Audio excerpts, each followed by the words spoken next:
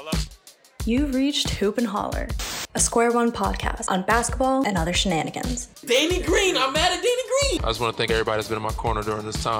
With Reagan Griffin Jr. Reagan, you're the best, man. I'm the clamp guy. I am the Giannis Antetokounmpo of Lions Center. Eddie Sun. Probably won't get hired by, ESPN anytime soon because we don't got that clutch connection. And Julio Martinez. On Giannis and the Bucks, I told you so, I told you so, I told you so. Please clap. It comes from @__KLU2 on Twitter. Bro, the fact that you knew there were 2 underscores before the @__KLU. He knows your Twitter. That means I'm tweeting it too much. But when it boils down, that's what we're here for, is the basketball. Hoop and Holler, you already know what it is, man. I was finna go to sleep. It's a cool 10:30 at night, but, these fools had to roll me out of bed because we got a podcast to record. Tuesday's not going to work. Thursday's not going to work. Friday's not going to work. Julio going to Catalina Island, living it up. So, you know what? As tired as I am, I'm here, and we going to get it done, man. How y'all feeling today? I appreciate you. Yeah, of course. I just news for the group, for everybody. I passed my real estate exam today. Yeah. Yes, sir. Okay. I had to drive to San Diego. I was going to have to drive to Sacramento and take it just because there's no spots here in LA. But found one in San Diego. We took it. We passed it. And, Now we get So you drove to San Diego today and, came back and everything? Yeah, I'm exhausted today. I'm exhausted right now. Congratulations. So now we get the hookup, right? I just moved into a new apartment, but when I get my next one, I get the, the Julio slide package, you know what I'm saying? I get the discount. Hoop and Holler discount. Sure, always, bro. Always. What about you, Eddie? We just ran 5s earlier today. The first 5s I think I've ran in 15 months maybe. So obviously going to be a little sore and a little tired afterwards. Definitely fun, though. Glad that things are opening up. Speaking of, things are supposed to open up tomorrow, right? June 15th. I thought they moved. That'll be the day. Did they move it? I thought it was just tomorrow. But I don't know. I mean, stuff already feels open anyway. There's yet to be an establishment that I wanted to go to that I couldn't go to because it wasn't open. So, what's the difference? That's supposed to be, no masks or... Yeah, I think that's what it is. Ah, got you. Well, time can only tell, but that's besides the point. Let's go ahead and jump into some NBA basketball. We got, 4 series, but one of them is no longer a series. It's been decided, so why don't we start there? The Phoenix Suns versus the Denver Nuggets. Clean sweep out of Phoenix. Nuggets didn't stand a chance. That guard play, you ain't got that. It's hard to beat that Suns team. So, what were you guys' thoughts on this series? Were you surprised that the Nuggets couldn't get a single game off, or was that the result you expected? Okay. I'm not going to say it's the result I expected because I didn't predict the sweep. But is it surprising? Not really at all.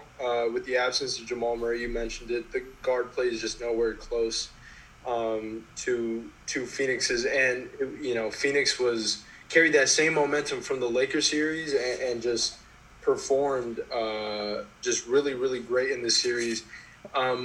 One thing that I did want to touch on, I'm not trying to hate on Chris Paul. I'm not trying to hate on the Suns, but everybody's saying that Marv Albert and everybody on SportsCenter, I don't know, just saying that he had this all-world performance. Look, bros, it's not that hard to hit mid-range open jump shots. I don't care if it's on an NBA court. I don't care if it's a high school, college court. I don't care what type of court it is. If I'm open and no one's in my vicinity within a 5 feet radius and Jokic is just doing this stupid, how he flails his arm at you like he's actually going to guard. He's not going to do crap. That shot is so easy, and half his points had to come from that. But other than that, on the Nuggets end, they Cam sent a message into the group chat saying, "Is this team gonna have to blow it up?" And I would have to agree with Eddie. I think Eddie, you responded back to him.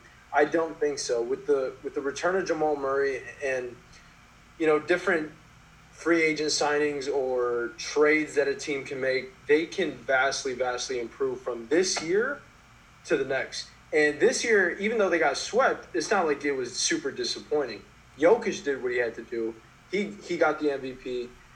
He was performing well, and the team, it's not like they were just absent from like the freaking Lakers. They actually did well in some spots, and I think the sweep kind of paints a different picture than what the games actually were. So they have a bright future ahead of them, which I'll call myself out on that. I was wrong about them, and hopefully they can take that next step. But they don't need to blow anything up.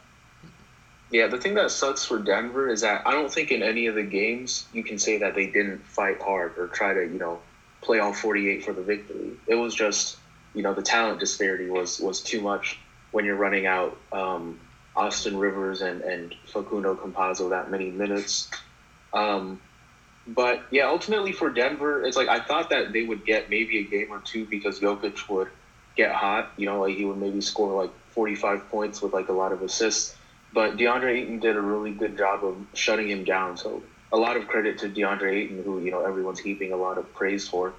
On the Nuggets side, though, Michael Porter really was vulnerable, to say the least, defensively.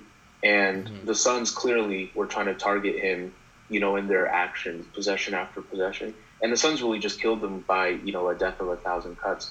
And I don't know, if you're Denver, like, again, I said that you don't want to blow up the team. Like, they don't have to change coaches. Like, I think Malone's a great head coach. The GM's fine. The roster in general, I think, is fine. But you might have to think about, can we leverage Michael Porter as a trade piece and maybe not a potential building block? Because, like, I get that he's really talented. He's 6'11", Klay, all of that. But defensively, like, this was the year, this was the playoffs that if he were to grow, you would have wanted to see growth this year. Because he had last year that experience, what is basically his rookie year. I mean, you wanted to see him look the part at least this year. And he was just getting lost, late on rotations, jumping at pump fakes. I'm just going to throw this out there. If you're Denver, maybe you hit up Toronto and you say, hey, would you like Michael Porter for OG Anunoby? I don't know. I'm just saying. That would be an interesting beat. I mean, obviously you could go for the Bradley Beals and whatever, but I'm, a defensive-minded, versatile wing who can also shoot the three and maybe handle the ball a little bit is the kind of prototype I think you want to play next to Jamal and Jokic. And that is the guy you want, and they lost it in Jeremy Grant, which sucks. But I have it written down here, too, that they should – you can't see it, but that they should leverage Michael Porter Jr., too. Man. It's not that I think he's going to take a regression step next year. And it's not even that I think that he's hit the top of his ceiling, because I don't think he has. But I think that you can – right now is really, really the time you can really leverage his potential, his ability, and get – and again, I don't know how to say it. He's not. It's not that he's not a win now guy, but I just think you can get someone much better for what the team actually needs, and to fit good next to Jokic and Jamal Murray. But I feel like he fits so well next to. I mean, like, he almost feels like the perfect dude to fit next to Jokic and Jamal Murray, and the fact that he demands no real hold of the offense, right? He's a dude that don't need to take more than 6 dribbles to drop 20 points on you. That's like invaluable. It's just, you're not going to go get a Joe Harris. You can't go get a Seth Curry. You can't get a Klay Thompson. Like, that's the next best thing. It's like the ideal person you want next to, unless you're going to ask somebody who has that level of scoring talent to take a severe cut in their role in the offense, because I don't know, like, it feels like he has the perfect game to kind of play next to a guy like Jokic and a guy like Murray, and that he's willing to be that 3-point dead-eye shooter and nothing more. I think offensively it makes sense, right? But when you're talking about how that team is constructed, Jokic and Murray are two guys that I think are already very good to elite options offensively. Like, they can get you a bucket and they can play make for others. And at that point, like, having Michael Porter as a scoring option is really a luxury. And, having luxuries is great, right? But you can't have luxuries and have such a huge deficiency in, your point of attack perimeter defense on the other end. And I just feel like this series kind of highlighted how it might not potentially ever work if you're building with Murray and Jokic defensively to have a guy as vulnerable as Porter is. And I know that he can learn and, get better, but it's just hard for me to think that he can really work his way out of those mistakes. Because again, like, that's just a part of who he is. Like, he's been that player, and people have wondered about his defensive acumen since day one. And if you can replace him with a really good perimeter defender, a guy they haven't had, or they had that in Gary Harris, but they traded him away. I think it's just a better fit, for what you're looking for building going forward with Murray and Jokic. I'll give you Dylan Brooks, and I'll give you Brandon Clark, and I'll give you Jonas Valanciunas, and really whoever you want besides Ja Morant and D'Anthony Melton. One team, I'm not even going to acknowledge what you just said, bro. But who says no? One team that I forgot which player we were discussing, but I thought the teams that should have been the Bradley, when the Nets said that like rumors were going around that the Nets were interested in Bradley Beal, I said it should be the Nets, the Warriors, and the Nuggets, because the Nuggets had good assets. And here's my mindset. There's always going to be superstars, young guys, maybe a guy in his prime, in the later years in his prime, that are every year that's going to ask for, a trade and demand to go to a different team. Last year was Harden. This upcoming season, it might be Damian Lillard. Now, one thing that I thought about, you wouldn't trade Jamal Murray and Michael Porter Jr. for Dame Lillard and Covington? No, I didn't even realize that's where you're going with that. I was just saying that Damian Lillard's not going to go anywhere. But no, I would not trade Jamal Murray and Michael Porter Jr. for Dame. Wouldn't do it. No, Jamal. I mean, have we forgot? I know he's been injured, but Jamal Murray is like, I'm not saying he's Dame-esque, but when you take literally one of the brightest young guards who had a hell of a playoff performance last series. He had his ups and downs this season, but it's not like he's not one of the better young guards in the NBA, and one of the up and coming elite shooters in the NBA, potentially one of the great scorers in the NBA for a 30-plus-year-old Dame. I won't do it. All I'm trying to say is that you can. There's always, especially with the Nuggets, with the assets they have, there's always something you can package, and with something like Jamal and Michael Porter Jr., with which teams value so much. Him as a young player, I think there's some pretty good packages you can throw out to teams that teams would be reluctant to not even look at that. So I'm talking about Dame, but I'm not even talking about him specifically. That package can be very, very, valuable for them to take that next step and improve and get another superstar. Yeah, for me, it's just, Jamal looks like a building piece, but Porter, like, I'm 100% with you there. You have to just do your due diligence and look at if there are improvements to be made. Now, if somebody's coming with a Godfather offer, by all means, I'm not going to sit up here and say that Michael Porter's untradeable, but it damn sure has to be like something that's worth it. And to me, he's worth a lot. Is OG Anunoby worth it?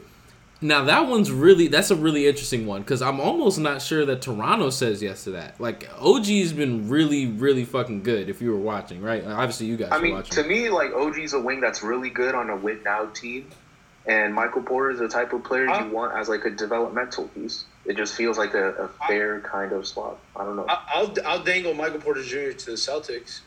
For Jaylen Brown? Yeah. They wouldn't take that. They wouldn't. I don't think they would. They ain't no way they want two light-skinned dudes who want the ball. That's just toxicity waiting to happen. I don't think that would go. I'm trying to think who else might make sense. If you could put Michael Porter out there for, give him to Atlanta and give me a few of your wings who can defend. The thing is, like, Denver's on a win-now track, so you want a win-now player. Right? Yeah. And ideally, I think you want a wing who can kind of be a 3-and-D and give you some, ball creation skills. Yeah.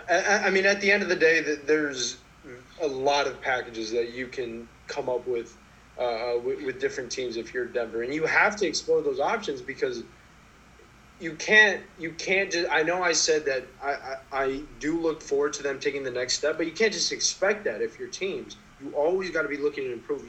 No one's untradeable except for Jokic, in my opinion. So, and that's just how the ball rolls. So, that's the way you got to do business. Yeah. Last thing I'll say, well, Reagan, I guess you still think of names.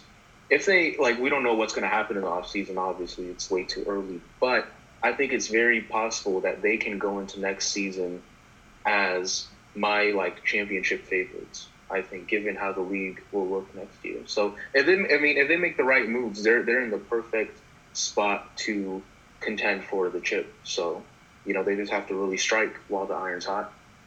Now, here's a name for you, and this is, way out of left field, okay? But should the 76ers lose the series, and should they might want to make a move, get a shooter, put him around a dude like Embiid, you probably have to package more than just Michael Porter, but could Ben Simmons be on the table? We've seen Ben Simmons' name out there for trade rumors in the past. It'd be an awkward fit with him and Gordon, but Ben Simmons is a high IQ basketball player. You'd have to get rid of Gordon, I assume. But Jokic and Ben Simmons, that goes a little crazy. Gordon and Ben Simmons is an incremental improvement to me, given the roles that you see them playing. Well, you got to think more creatively than that. You're not going to... Anyways, I digress. Okay, yeah, that's series one. For the off season. Just for the off season. Yeah, we getting into off. We still got basketball to be played. So let's go ahead and mosey on over to the other Western Conference matchup. The Los Angeles Clippers versus the brain fart. Clippers versus the Utah Jazz. Yeah, and Utah started hot. I don't know what it is about the Clippers. They might just fuck around for 2 games and then turn it up, but well, I'll tell you what it is. It's Paul George. It's Paul George. It's Paul George. He's the and again, I said this since day one. If Paul George gets going, the Clippers win, right? So I said that Paul George was their most important player. I've said at times that he's their best player, and when he plays like this, I'm sorry, he looks like their best player. He looks like the second most talented player on the planet. His height, his shot making, his playmaking. It's insane. So I'm glad to see him do well because, again, I you want to see players do well, and I don't like the narratives and all the slander for Paul George. So when he plays like that, to me, the Clippers they really should be unbeatable because they have 5 switchable wings who shoot at an extremely high level, defend at an extremely high level, and, 2 of them are supreme shot makers. And the question is just, can they really play on a string and give it their dedication, game in and game out. And they clearly have done it the last 2 games. That being said, I still can't really trust them, right? And then I don't know what Mike Conley's status is for Game 5, but if Conley comes back, I think it changes the story a little bit. But, again, applaud Paul George's effort and performance the last couple of games because he's definitely been very transcendent. Yeah, I have a few things to say. So Paul George, he's easily, it's easy to see. He's easily the X factor for this team. He does well, the team does well. It's the same thing. I've been saying this all day today. He's the same, role, not on the court, but just kind of that X factor player. You do well, the team wins. As AD, it's the same crap. Sometimes he brings it, sometimes he doesn't. He can bring it every night, but it's you have to beat it out of him. And sometimes he shoots a lot of shots that, you may not want him to shoot. And then he looks down and I don't want to use the word depressed, but, he looks out of it. And sometimes how Kyrie looks, he just looks out of the game. But when he does well, just like you said, he looks amazing. And he's been doing well the last 2 games. And then the other guy, here's a guy I wanted to talk about. I remember when this player went to the buyout market last season, and this was when the whole just avalanche was coming down on. This was pre-pandemic. The whole avalanche was coming down on the Lakers. I was getting upset, damn, we can't get any of these dudes. We can't get, New York Knicks was asking too much for Marcus Morris, and then freaking I was upset about Reggie Jackson signing with the Clippers. See, I fell into the boat. I think Eddie had me convinced that this dude was just straight garbage. Like his career was just done. And I thought he would be a valuable piece. Now, obviously, you've been right for most of his time with the Clippers. But recently in the playoffs, you cannot tell me that man hasn't done his job and done his job very well. Reggie Jackson? Nick Batum. Reggie Jackson. Oh, for yeah. a buyout guy? For a buyout I'm very guy? That's pleasantly surprised. That's all you need him to do. Hit a few threes and, provide some playmaking for the team. That's a dude who I think is very, very important because you substitute and play freaking Patrick Beverly the whole time as a starting point guard. That's you know how that ends up. And Rondo's not even playing anymore, which is a huge surprise to me. And then So these are DNPs because that was a question on my mind. Like he's just not playing. He's not hurt. Yeah, he's just not playing. The guy who isn't playing because of injury is Ibaka. Mm-hmm. Now that's a dude who I think is gonna his injury is gonna hurt them in the long run if they get past the Jazz and eventually get to the finals, and get past the Suns too, because we know Ibaka, he can stretch the floor, he can defend, he can on the perimeter, he can protect the rim. So he does a lot of things for the Clippers that they miss right now that they're not going to have for the rest of the season. He's out with a back injury, going to have back surgery. Now, the other guy I want to touch on, Donovan Mitchell, he looks like, he has some explosive plays, but can you guys agree that he just looks gimpy out there? And it's like every other play, bro is getting hurt. It's funny because, like, when he makes moves, he looks fine. He looks fine. It's just like... you know that feeling. It's like, I can go, but when I'm not going, it's bad. You know what I mean? It's bad. Yeah. Yeah, when he gets the adrenaline flowing. So that's why I think, just like you said, the Mike Conley thing, him coming back is going to be so crucial for them.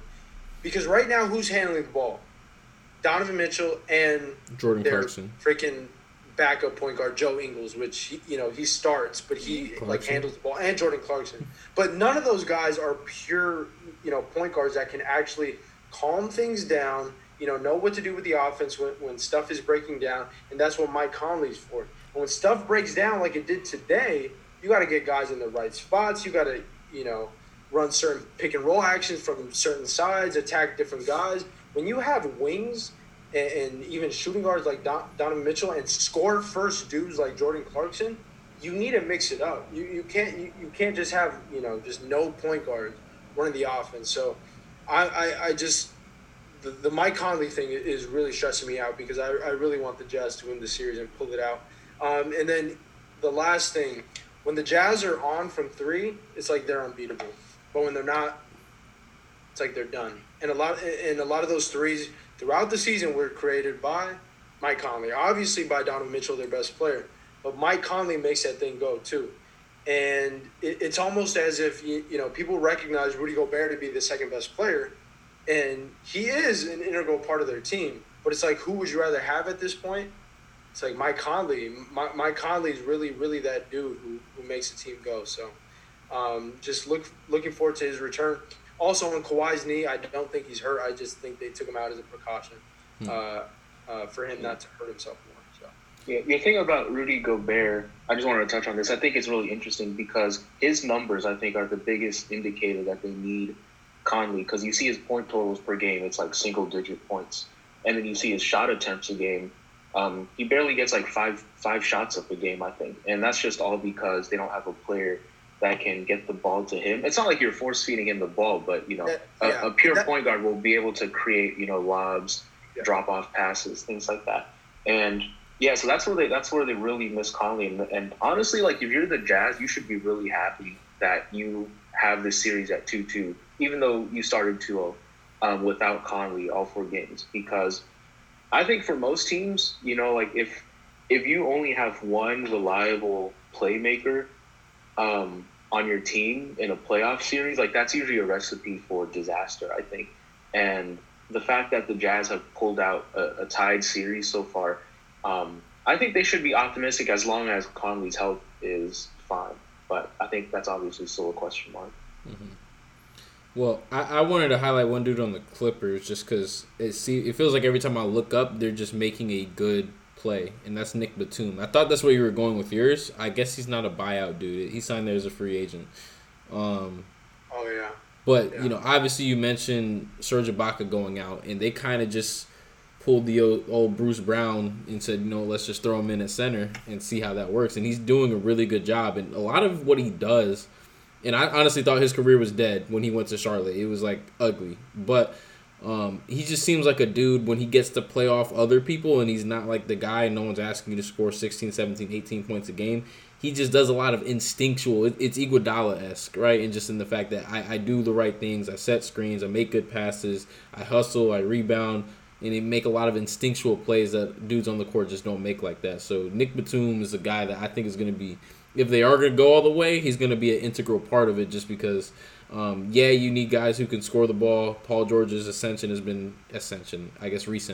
that's a word, has been important. But guys like Nick Batum making those plays night in and night out, those are also important to their winning games. So he's been great. What do we think this series ends up as? I mean, obviously we made our predictions in the beginning, but feel free to call a mulligan here if you want to. I'm gonna have to stick with Jazz in 7, and that's banking on Paul George not performing throughout the series like he is now. Now, my only, I guess, caveat or whatever to that would be he has his rhythm now. And I feel like he has his confidence under him, and I feel like the pressure is off of him. One thing that I think he really, really struggles with is pressure and expectation. When you're down 0-2 to the Mavericks, everybody's like, oh, you're out. You guys suck. You guys are going to have to blow it up. Oh, shoot, you guys don't have any expectations for me, so now I can perform. Same thing with the freaking, in this series now with the Utah Jazz. Conley's hurt. Donovan Mitchell's, practically getting hurt on every single play. And, he's just getting his confidence up. Right now that Kawhi went out, he was like the go-to guy. And it's very similar to, and I'm going to mention this with Giannis. With Giannis, when the pressure's off, I mean, they perform well. It's not like they're not like some of those dudes who, when the pressure's off, I get lazy. The other team takes advantage and capitalizes on me not being, assertive. Bro's assertive when the pressure's not on. And that's one thing about Paul George. So I'm just banking and probably more praying that he's not going to have it going like this for the rest of the series. So I'm going to stick to my pick and say Jazz in 7. Julio praying on Paul George's downfall. Wow. I also think it's still Jazz in 7 because when you talk about Paul George, historically he sucks playing in Utah for whatever reason. A lot of people talk about Joe Ingles, whatever, he locks him up. But it's really, his numbers are really bad in when he plays in Utah for some reason. And then on that note, also the home field advantage, I think, has been a huge thing this series. Like you can just tell, in Utah, it's crazy, the audience and, when the team gets hot, and especially for a team that relies on the 3-point shot so much, that home field advantage will really come into play. So I think it's going to go, 7, and each team will win on their home floor for the next 3 games. Utah, Boston, San Antonio is something about just the racism that really brings out the rowdiness in fans, Denver, Los Angeles in a different form. Phoenix. Kind of just racism just makes for, very ugly situation, but very powerful fan support. Memphis sometimes, bro. No, you ain't never been to the FedEx Forum. Come on now, we ain't got no. Memphis is a joyous. Memphis has its issues, but not in the FedEx Forum. Anyways, I digress. Let's go ahead and move on to the Eastern Conference, where we have 2 really interesting series lined up. Let's start with the dudes who tied it up today. The Hawks tied it up with the Philadelphia 76ers. We're looking at a 2-2 series. How are we feeling about Ice Trae, man? That dude, come on. Can we give this man his props, man? He dropped, 18 assists today? 18? I think he's getting his props. He's very marketable, and he's plastered all over social media. So he's leaning into his ugliness. I'll give him that. I think I'm kind of happy that. Yeah. I know during the Knicks series, everyone was calling him like the next villain, but like, can you really be a villain when you're like smaller than 99% of the league? Yes. Like, you're physically like, I don't think. I mean, shoot, no. IT was a villain.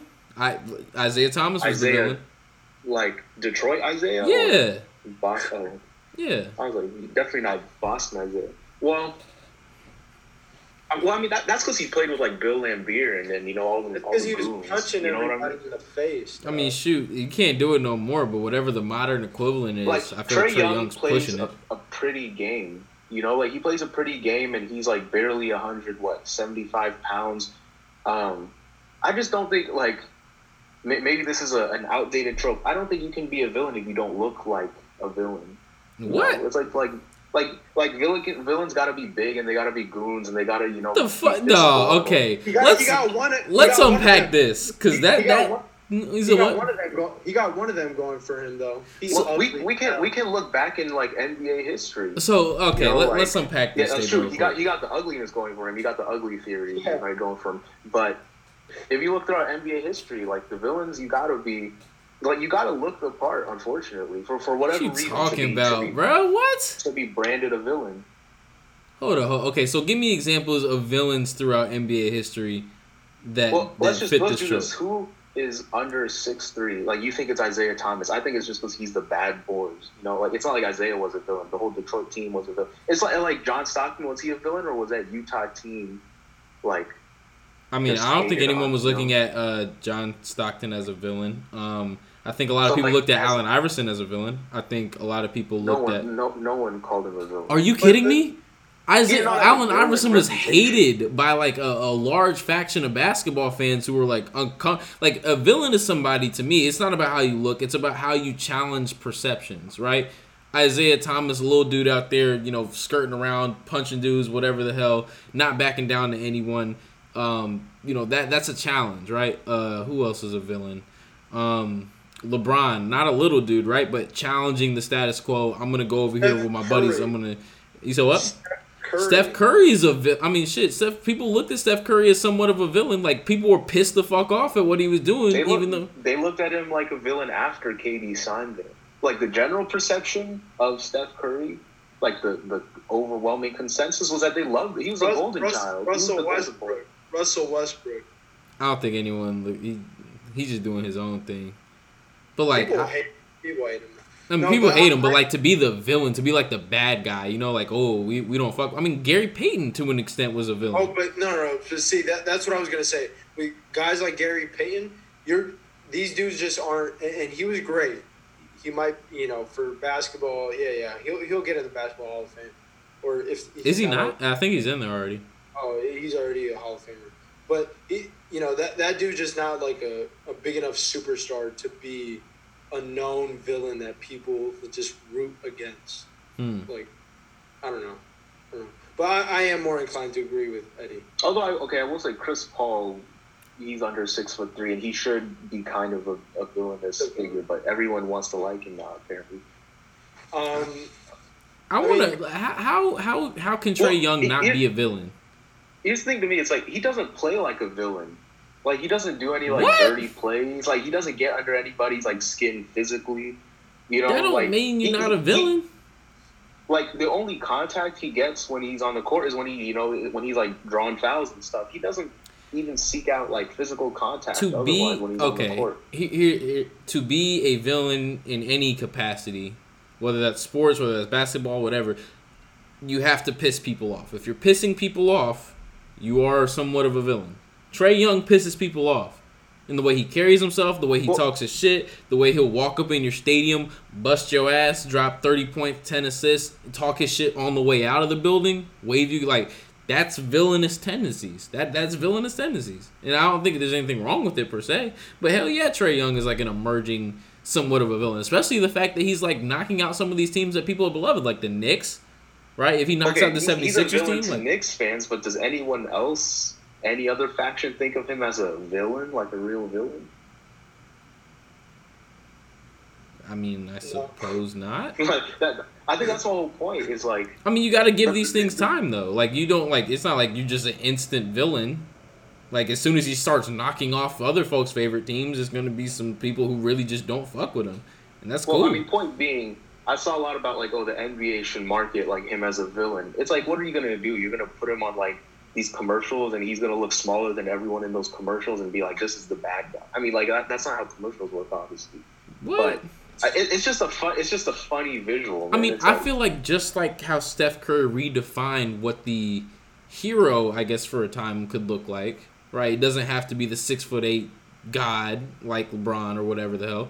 We can redefine what the villain looks like as well. Even though I still don't feel like that's a redefinition. I feel like there's been small villains throughout the course of NBA history. But even if we are going off your premise that there aren't, like, why can't we redefine it to be this, 6'1", 175-pound dude out of Oklahoma who's just busting everybody's ass, talking his shit. However pretty he does it, it doesn't mean it's not villainous. Like, shit, villains can be pretty too. I mean, I suppose, but at least for this game and his game in general, like, it just makes more sense to highlight his, skills instead of buying into his antics. I mean, he's really good at the antics. You just like Trae Young, bro.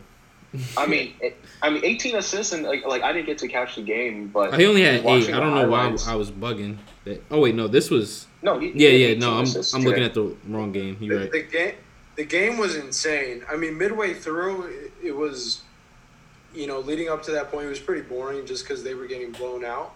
But this is the grit that I was talking about. I don't know if it was last episode or the previous episode, where I was talking about these young guys and leading these young teams who just don't give up when the pressure hits, and it just seems like a downer. And you can easily say, and veterans tend to do this a lot, this is not our day. This is not our day. And it's almost like they give up and, give up that win. But, today with the Hawks, it was a great example that you can come back and, yes, Embiid was hurt, and that's going to be a huge, huge storyline because that knee, he does not look good at all. Like, even if they moved on to the next series, just off that knee alone, I would easily take the Bucks or a healthy Nets team.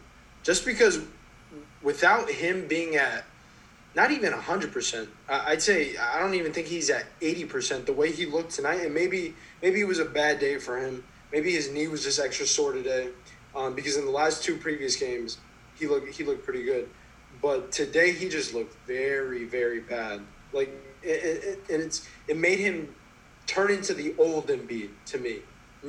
I'm not gonna really punch and dominate on the inside. I'm gonna take a bunch of threes. I'm gonna take a bunch of step backs. I'm gonna take a bunch of mid-range fadeaways and playing like AD when AD's not aggressive. And I hate when big men, especially when you're that big, when you play like that. And I'm going to give him kind of a pass because he's been playing great all season long and all playoffs long. But today he looked real gimpy, and that's just not a good sign. And then going back to Atlanta, their offense is just, it's something that, Reagan and Eddie have been on all year. I've even acknowledged the pieces that they have, but I doubted that they could put it together. But man, can they rain on it? It's almost like the Utah Jazz effect, where the way they shoot they shoot that ball. Kevin Huerter, my guy Bogdan, even Gallo, having a vet like that is very, very valuable. I mean, they can go when you pair them next to Trae and 2 big men who know their role. 2 big men who know their role in Big O and Clint Capella. No, I'm not going to, take any step backs. No, I'm not going to be out there on the 3-point line trying to make any offense happen. I'm going to let the offense come to me, and I'm going to excel in my role.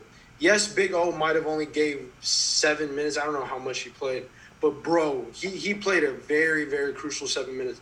When Clint Capella's out, and yes, he's going to get in foul trouble because you're playing against Joel Embiid, your ass better be doing something useful there, and he's doing really, really well. So props to him.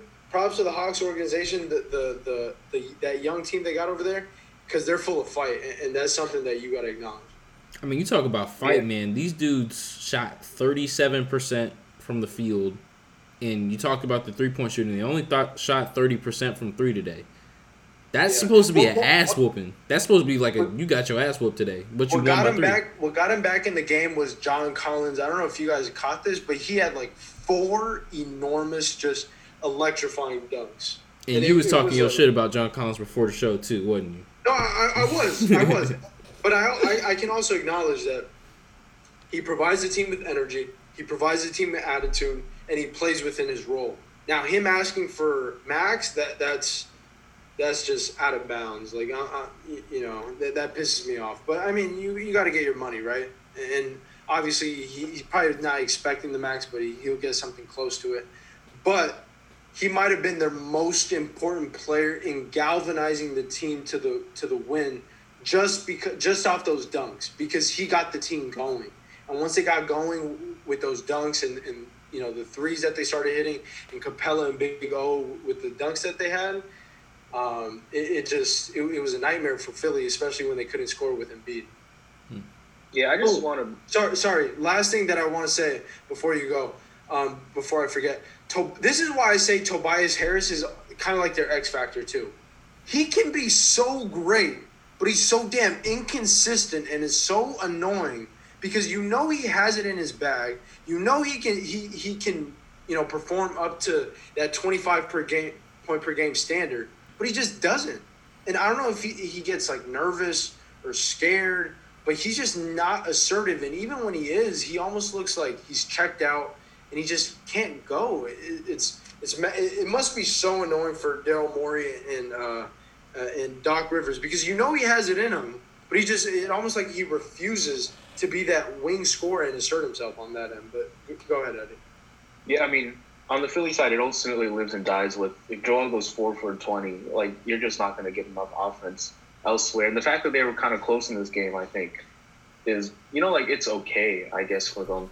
But then also just back to Atlanta, just talking about Trey again.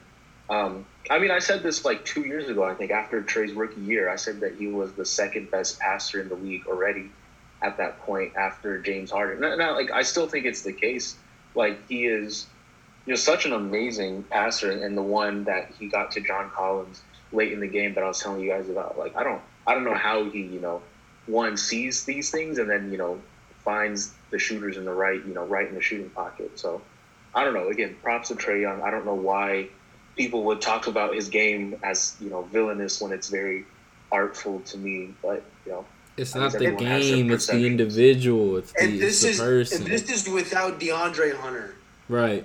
Very true. That's true. That's crazy. That's crazy. And I think I said this last episode too, but you have pieces to where you can maintain what your kind of core team is and then move some other dudes around to try to get in more talent. Like, what is Gallo really doing for this team right now? That's a piece you can move. What is I think Capella is probably a dude you can move in the near future. I don't know. If I were the GM, to me, Trey, Hunter, Capella is the building blocks, and like Herter too. Capella might be too expensive for a big man like that. What's his contract? How much he make? He makes like $15 a year, I think. But he's like the second best non-skilled big after Gobert in my eyes. And I mean, I don't even and I even think Capella sometimes is more playable than Gobert in the playoffs. But he's so good in that role, and I always talk about you can put Nerlens Noel in or whatever. But the truth is, for what Atlanta asks for out of their big men, playing with Trey, to me that's perfect. You can't ask for anything better than Capella, I think. All right, last but not least, we have the Brooklyn versus Milwaukee Bucks matchup. And since we last recorded, all hell has broken loose for the Brooklyn Nets.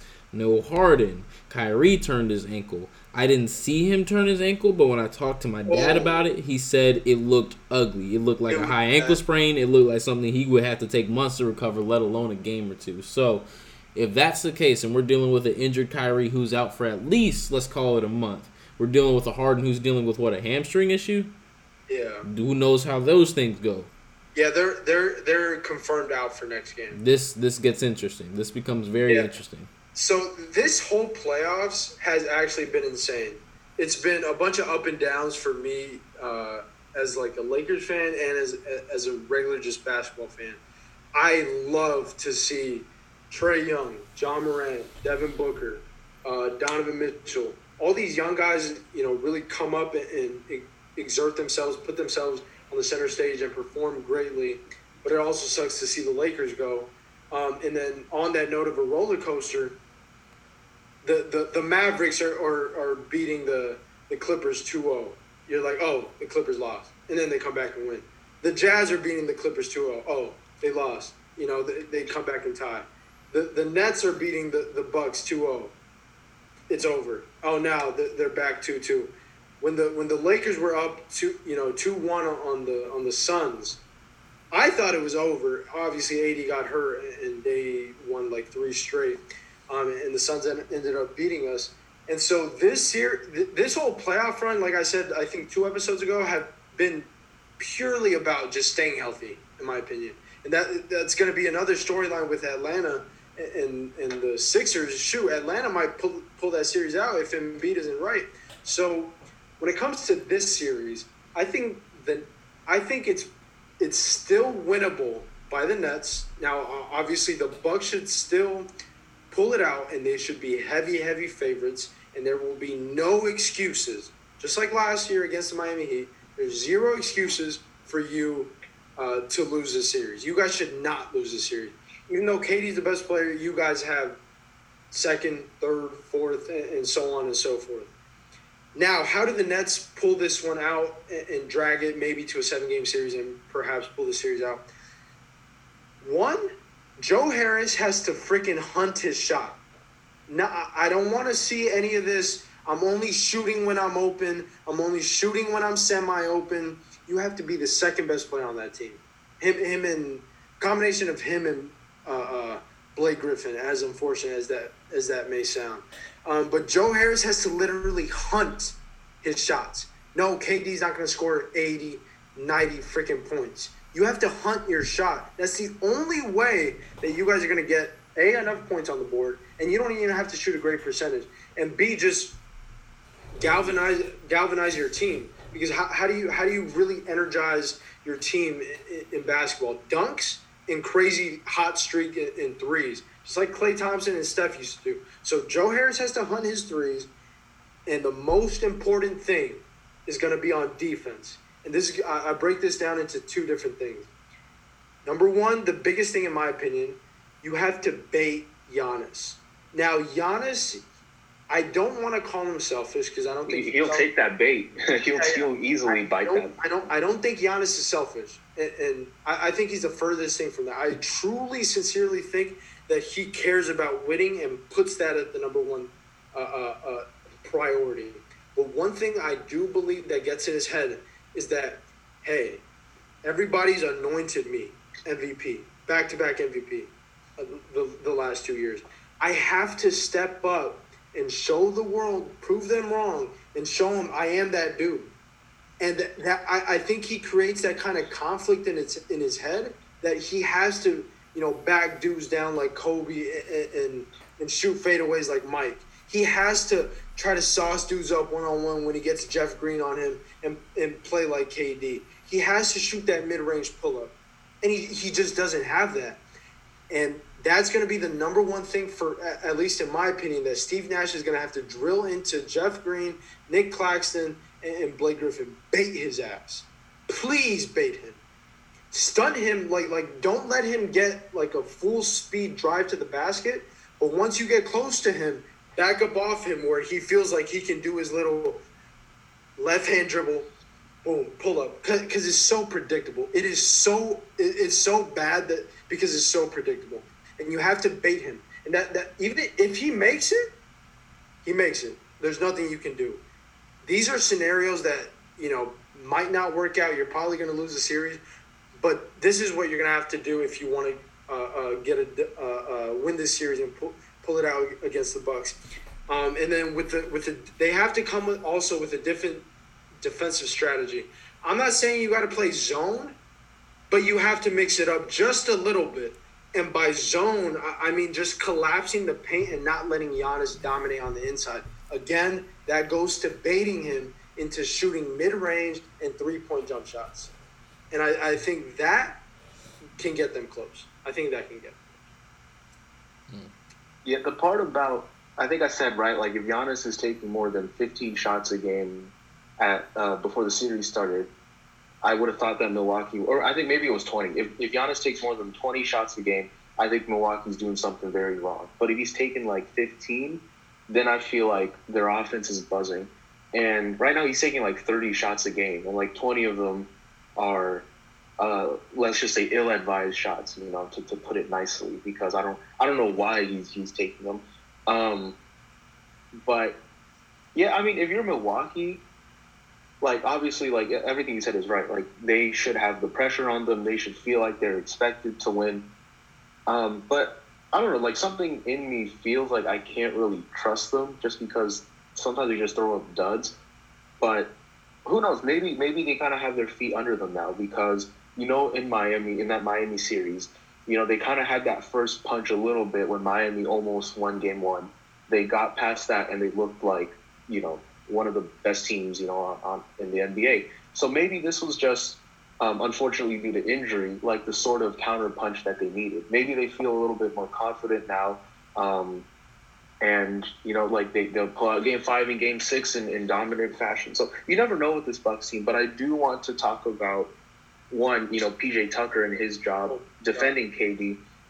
Again, like watching PJ Tucker on the Rockets all those years, I knew, like, if you were a Warriors fan, you know that he's the best KD defender in the league, just because the only way to guard him is to get under him, you know, not to try to match his every step. You just have to be physical with him, and PJ Tucker is just so good at that.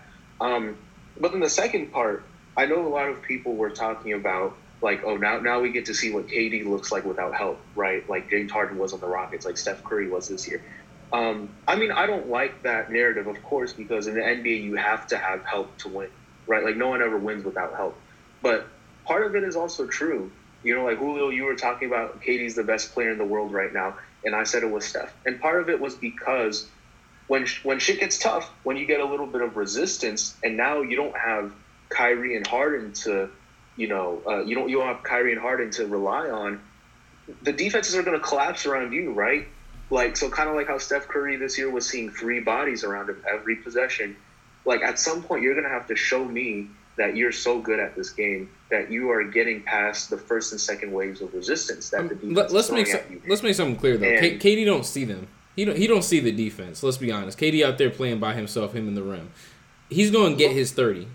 But where does the rest of your offense come from is the question, right? So again, this is the thing with me too. Can he make sure that even though he might get his 30, he's not getting 30 on 25 shots, right? And the question is, can he get his shots efficiently? Well, shit, he better take 25 shots while not hijacking the offense to make it where, again, because if you hijack the offense, you're basically saying I have to score like 90 points a game to win. That's impossible, right? So again, it's going to have to be a good balance in a wing shot maker like KD. Like I've said about wings, you know, all along, they're not naturally wired to play make, I think. And he's going to have to, without Kyrie and Harden, have to rewire his game a little bit to make it, you know, easier for guys like Bruce Brown and Joe Harris. You see, here's my thing. I want to add, and I knew that was going to get brought up. Just like we've talked about this before. Steph or Russell Westbrook? Steph is obviously much, much better. Now, who in the regular season, outside of, I do want to say outside of this season, because Steph just went just insane out of his mind. We all acknowledge that if we have a team of bums, who do we want probably carrying that team? Who could probably carry that team a little bit further? Russell Westbrook. Steph. Now, does it mean you're better? No, because Steph is better.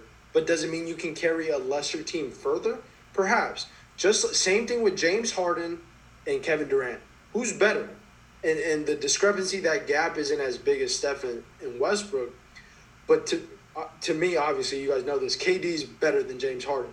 But who can carry a team of lesser thans is James Harden. So if there's one guy on that Nets team that I would choose to be healthy and the other two injured, I would choose Harden to be healthy and KD and Kyrie to be out. I think that's an important discussion that we all have to have because, you know, just because you're the best player doesn't mean you can carry the lesser thans further. That's a whole different discussion, in my opinion. I think it is going to be interesting just to see. I mean, not to see that. I mean, we know KD still have some left in the tank, but all year I feel like he's taken somewhat of a backseat to the other dudes just because he could and just because, he didn't want to be a selfish player, and James Harden and Kyrie obviously need the ball in their hands, and he was cool with dropping his 20 and then popping off for like a 30-40 point game here and there. But now it's like everybody's looking to you. This ain't Golden State where you got Steph too and you got Clay. This ain't even fucking OKC where you got Russell Westbrook, even with his flaws, right? But this is Kevin. We need you right now. So it's going to be very interesting because we haven't seen him play in this position before with actual stakes. So I want to know, how many shots does he put up? What's his efficiency looking like? Is he dropping a 40 ball and then they lose, 90 to 120? It was his defense looking like on the other end. Like, we've never seen this KD before. And, yeah, he's looked pretty healthy, but he's still coming off an injury to an extent. Like, we really get to see exactly the extent to which KD still has something left in the tank. He also, again, just like I mentioned, he needs Joe Harris to freaking hunt his shots. Any glimpse of daylight that you get, that ball, that's what I'm telling you, Joe Harris, that ball better be going up. I don't care if you're freaking 3 feet off the three-point line. That ball better be going up. And it's not like he can't, dribble, pull up from three. He can do that off his screen. So I think Steve Nash has to come up with a lot of actions, and D'Antoni as well. Even though D'Antoni's been running an offense with James Harden the last few years, just 5 out, I'm gonna sauce you up, and then just kick out. You have to run more actions. You need movement. You can have less movement when you have better players in those three superstars. You need more action. The lesser the players are, and then on PJ Tucker, that defense was actually the best in game, within a 1-game sample size, the best defense I've ever seen played on KD. Were there a few fouls? Yes. Did I think it was dirty like Steve Nash said? No, that's playoff basketball, bro. And as much as I love KD, you got to be able to power through that. And, you just got to be physical. It's almost like how the Cavs would guard Steph and just be extra physical with Steph and push him around. Same thing with KD. Question for y'all.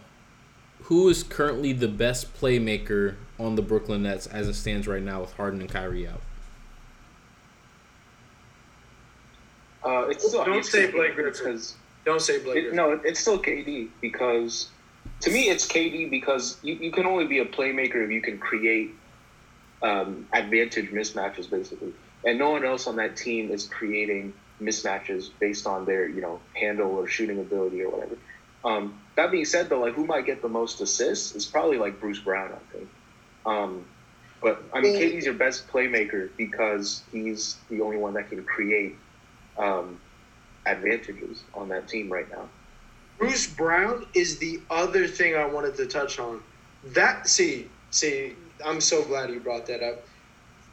That's the type of creativity that I need more in coaches, and that Steve Nash is going to have to bring out the bag, especially with it's like you're talking about last second shots. No, not even that. This Nets team is like the Nets team at the beginning of the season when they didn't have James Harden, but they had Karis LeVert, Taurean Prince, and Jared Allen. Now you take those three guys away, you take Kyrie away, and you take freaking Spencer Dinwiddie away. They're like the Nets at the beginning of the season minus those 5 guys. You have to. This goes to my earlier point that you have to be super creative. Now, how does that creativity kind of manifest? When teams are playing offensively against the zone, most teams like to put their 3 guards, perimeter players on the perimeter, and their 2, bigs or whatever on the inside, flashing to the middle. You get it to the middle, and then you obviously open everything up. Something that impressed me last year with Frank Vogel and the Lakers, you put Rondo in the middle. And it's kind of like it's the same mentality, same kind of game plan of, hey, I'm going to run this pick and roll just like the Warriors did with Draymond Green, but I'm going to get it. My objective is to get it to Draymond so he penetrates and can make a good decision with the ball while he's in the paint. It's not like you get it to a big because bigs don't know how to freaking pass. They don't know footwork, feet, how to manage their feet. So that's something that the Nets and Steve Nash tinkered with 2 games ago.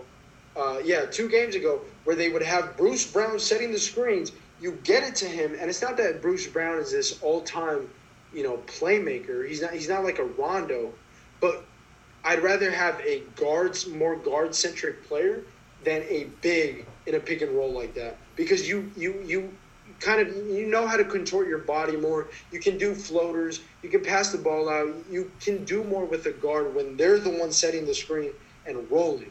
Even though they might be at a disadvantage at finishing at the rim, you can make more things happen on just creating things for your teammates. And that's the type of thing, creativity that Steve Nash is going to have to pull out, because you can't just run Nick Claxton and Jeff Green setting these screens and expecting them to play make. You got to, make these guards do some of that playmaking and do some abnormal things, because that's what it's going to take. You're not going to be comfortable if you want to pull out this room. I think that's a really good point, and I think that's like perhaps an evolution that we're going to see more and more in basketball, is that you use somebody who's more or better equipped with the ball in their hands as the screener, as opposed to somebody who, can only really get an alley-oop off.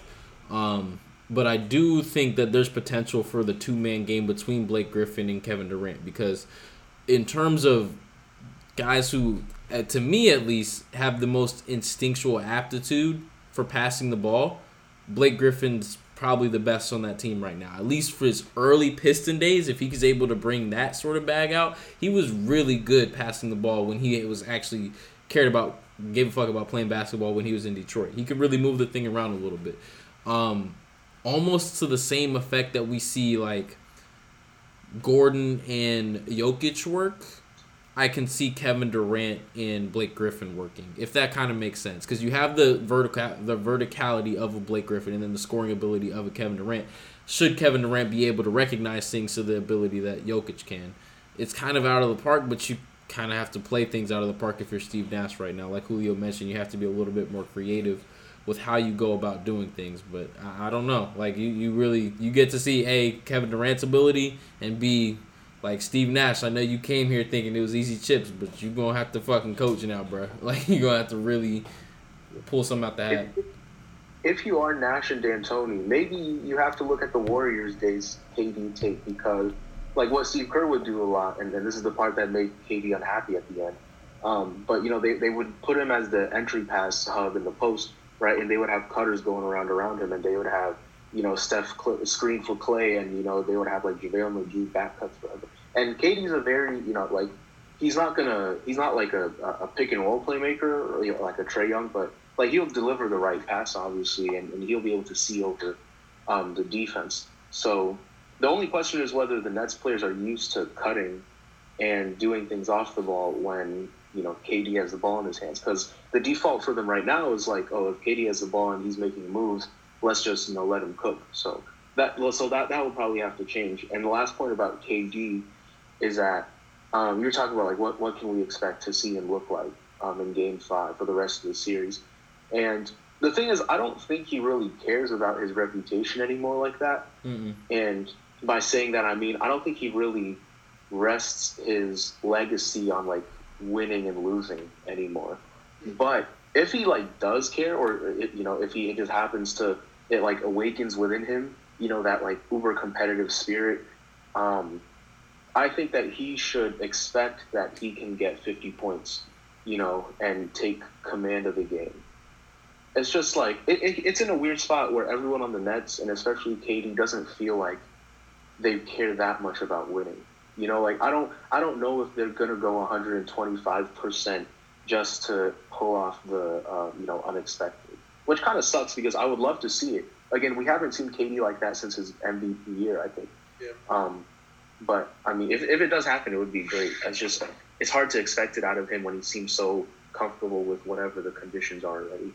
One thing I did want to touch on is that, okay, I know a lot of injuries have happened this year, and different injuries happen in a lot of years.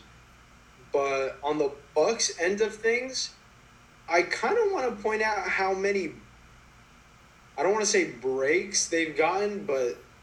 Nope, we're not doing that. We're not doing that. Nope, we're not doing that. A chip is a chip is a chip is a chip. Now, if you don't make it happen now, you gotta. Maybe not overhaul this team, but man, you've run out of excuses. First it was, Bron is in the East, bounces to LA. Then who beats you? Kawhi? Kawhi is going to the West too. East is wide open. You lose to Miami when Simmons was out last year, and Philly's not even a great team this year. Boston flails and just disappoints everybody. The Nets get hurt this year.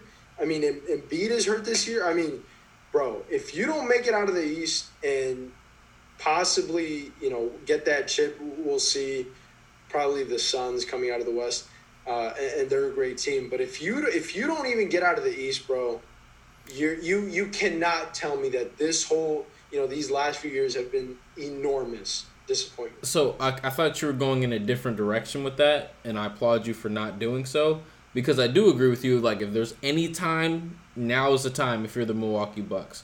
But should they accomplish what I think we all can agree is, like, very feasibly within their grasp right now, which is getting to the finals and potentially winning an NBA championship, right now, let's establish that shit is not no fucking asterisks. I know folks got hurt.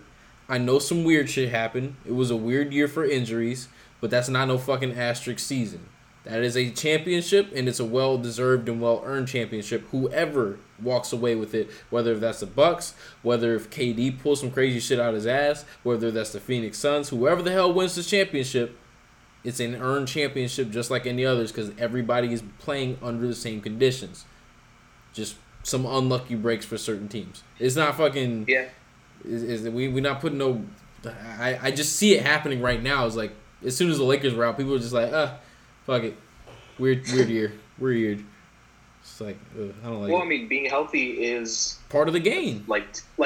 Teams invest so much resources and money into trying to stay healthy, and then there's a reason for that. Like that's perhaps the biggest part of the game, right? And again, Phoenix and their well-known program for keeping dudes healthy, they're the healthiest team in the league this year. The regular season, they're the only team left without any major injuries in the postseason.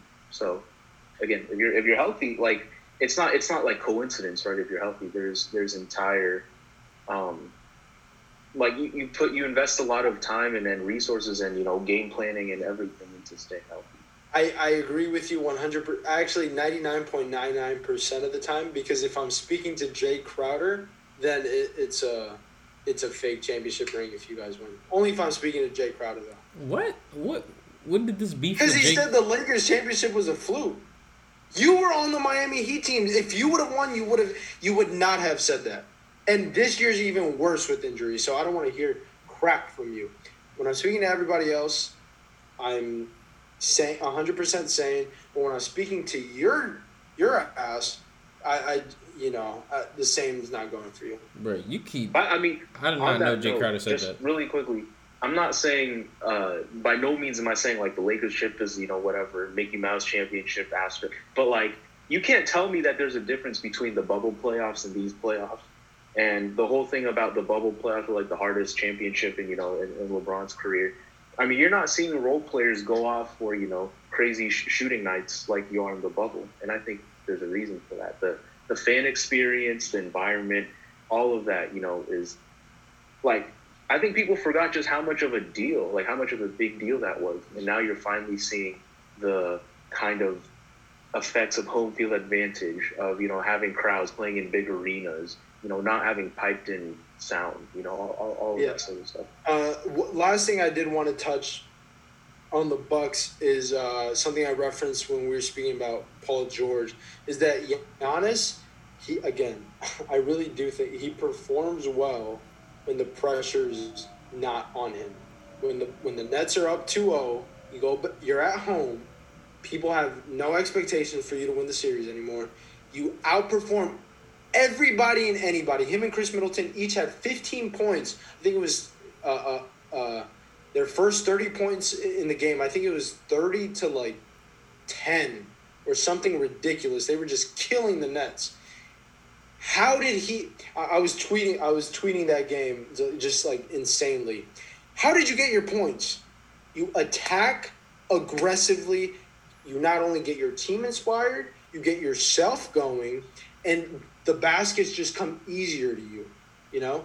And when he can't fall into those baits that the Nets are probably going to set for him and that they have set for him, that once he gets those points, it's like, oh, now I got to be Kobe. Now I got to be KD. Now I got to be MJ. And, you know, just any mid-range shooter, you stick to your game plan. You're not going to be those dudes ever, and just stick to being you. Because being you is playing like a modern-day Shaq.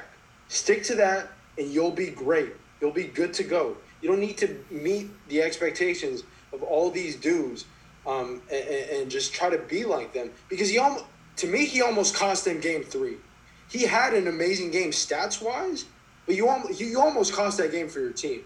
And now that Kyrie's hurt, now I can go all out again. So these expectations, when they drop, he performs great.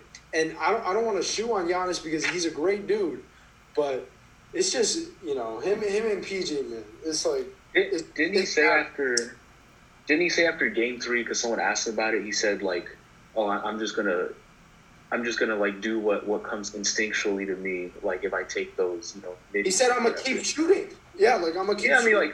I mean, if you say like that's your instincts are not good, then you know, like he's like that's all I could think about when he was saying that in his post-game press conference. Like if that's what your instinct is, man, you know, like you just have to, I don't know, man, like you might need some, you know, like training or something, because like the instincts are not good. And people who don't, I don't want to say who don't know basketball, but like analysts saying, "Oh, Giannis, like just don't shoot threes anymore." It's not about it's just not shooting threes. You don't know shit about I'm sorry, you don't know crap about basketball, bro.